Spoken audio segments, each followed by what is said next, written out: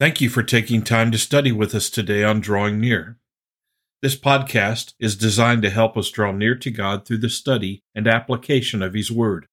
If you have any questions or comments about today's study, or spiritual things in general, feel free to contact me through my email address in the description section of this podcast.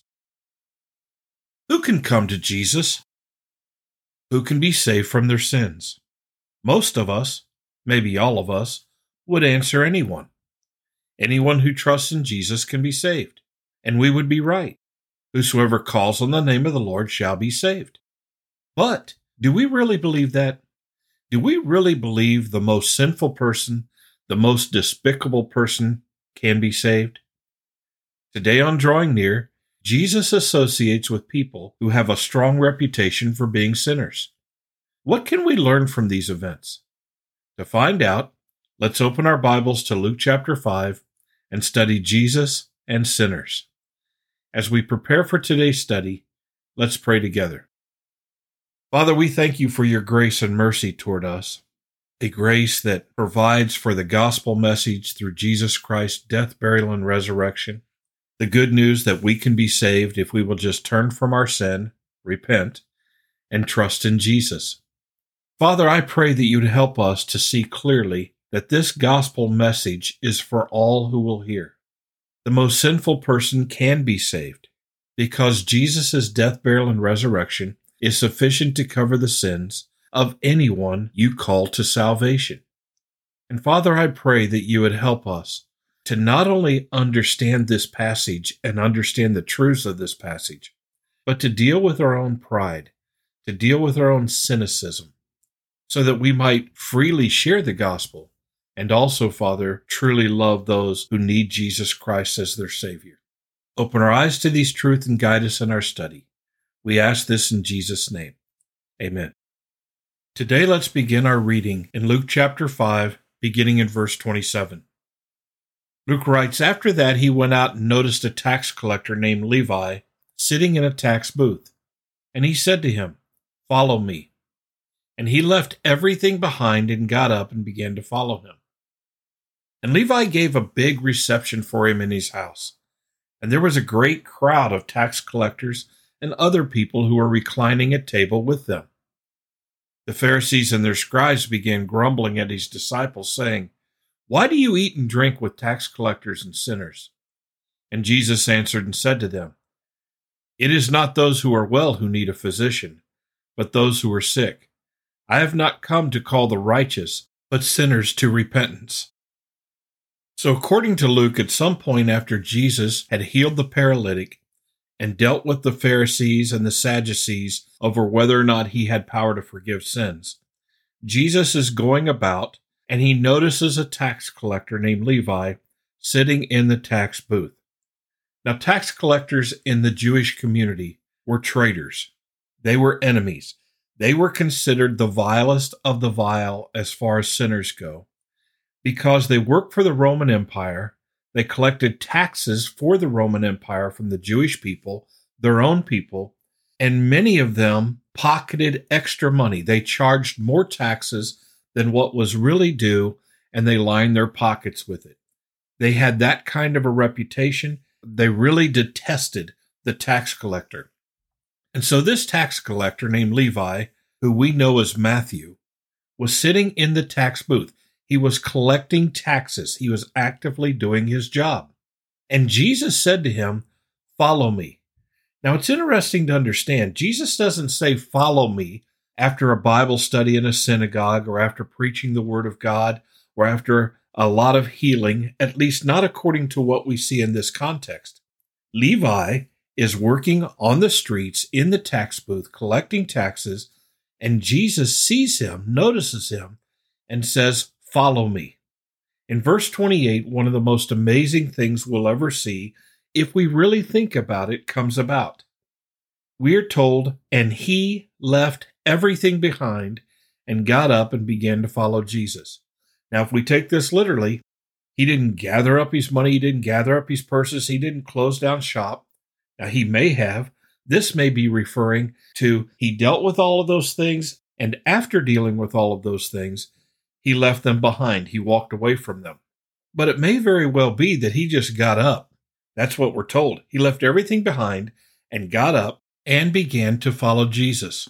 However you look at that, that's an amazing thing.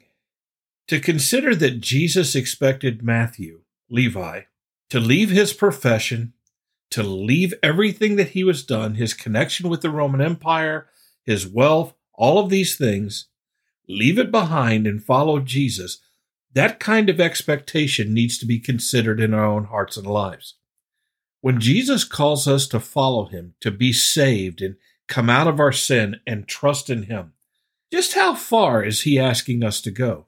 What is he really asking us to leave behind? What is he really asking us to begin to do? I believe if you read the scriptures thoroughly, what you'll find out is Jesus' standard for us following him is always to deny ourselves, take up our cross, and follow him. It's always leave everything behind and follow me. That's a hard thing. But Jesus told people in the Gospels, if you're going to follow me, you need to count the cost. Jesus says, I didn't come to bring peace but a sword. I came to set father against son, mother against daughter. The enemies of a believer will be those of their own house. He may have been prophetic in that, but many of us who trust in Christ and share the gospel with our family and friends realize that we become quickly estranged from them if they do not understand our commitment to Christ. And many don't have much of a commitment to Christ when they trust in Jesus because they don't want to leave anything. They don't want to lose anything. He left everything behind. By the way, this is not the first time we saw this. Did not Peter leave everything behind? His fishing business? Did not James and John do that? That's what we're told earlier in the Gospel of Luke. After all of this, after he begins to follow him, we're told in verse 29, and Levi gave a big reception for him in his house. He was wealthy. He knew people. The people he knew or the people who would associate with him did not have a very good reputation, but he gave a big reception for Jesus in his house. And there was a great crowd of tax collectors and other people who were reclining at table with them, literally associating with Jesus. The picture here is these people were sitting around a table with Jesus, much like his disciples later on would sit around the table at Passover. There was that kind of fellowship or intimacy involved. And the Pharisees and scribes saw this. Now, I don't know how they saw this. Maybe they saw that Jesus had gone into Levi's house and some of his disciples. They saw the kind of people who were going in. However it transpired, the Pharisees and the scribes were grumbling at the disciples of Jesus, saying, "Why do you eat and drink with tax collectors and sinners?" And Jesus answers them. They were grumbling at the disciples of the Lord. But it is Jesus who answers them and says, "It is not those who are well who need a physician, but those who are sick." That makes sense. I have not come to call the righteous, but sinners to repentance. We need to understand this. Jesus associated with sinners. Jesus walked among sinners, and he'd been doing this all along. The people that the scribes and Pharisees had called sinners were no more sinful than the people who made up the multitudes that Jesus was healing. They were no more sinners than the paralytic who had been let down through the roof. They were no more sinners in God's eyes than the Pharisees and the scribes themselves. It is not those who are well who need a physician, but those who are sick. The Pharisees saw themselves as well. The scribes did not see themselves as ill or sick. They saw themselves as righteous. They saw themselves as not needing a Savior. Jesus says, "I haven't come to call the righteous.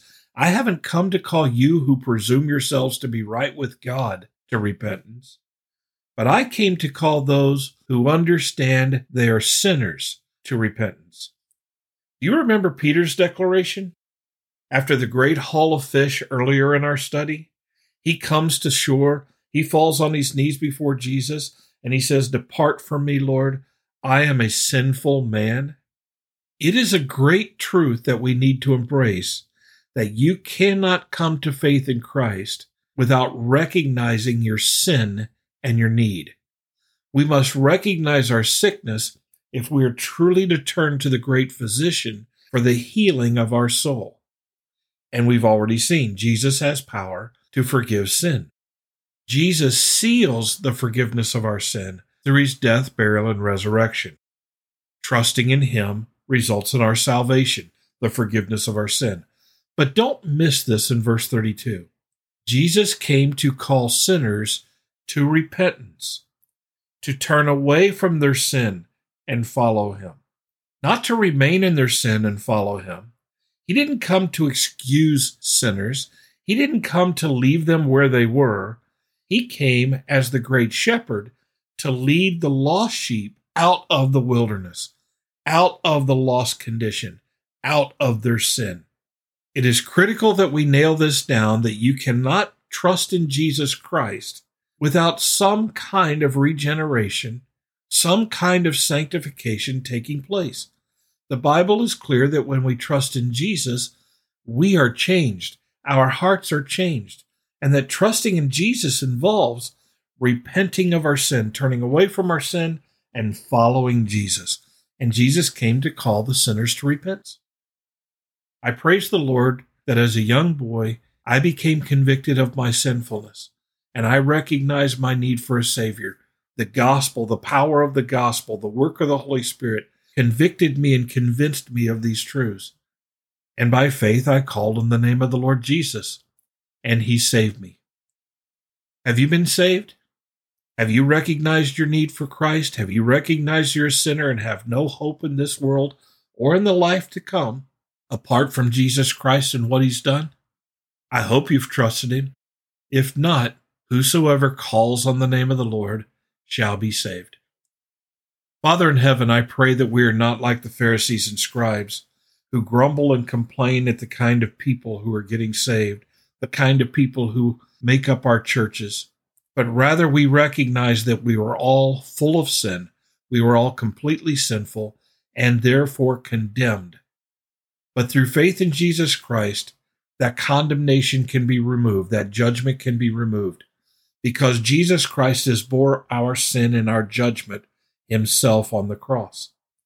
Father, give us this understanding, give us this faith, and help us to understand what repentance is, and help us to share the gospel with any sinner who will listen, because Jesus' death on the cross is sufficient to pay for the sin of anyone and everyone if they'll only trust him. We thank you for these truths. We thank you for our salvation. It's in Jesus' name that we pray. Amen. Thank you for studying with us today. You can subscribe to these podcasts on Apple Podcasts, Google Podcasts, Spotify, TuneIn, or the Facebook page Drawing Near. Drawing Near is a ministry of FBC Tipp City, provided with the hope that we will draw near to God and he will draw near to us.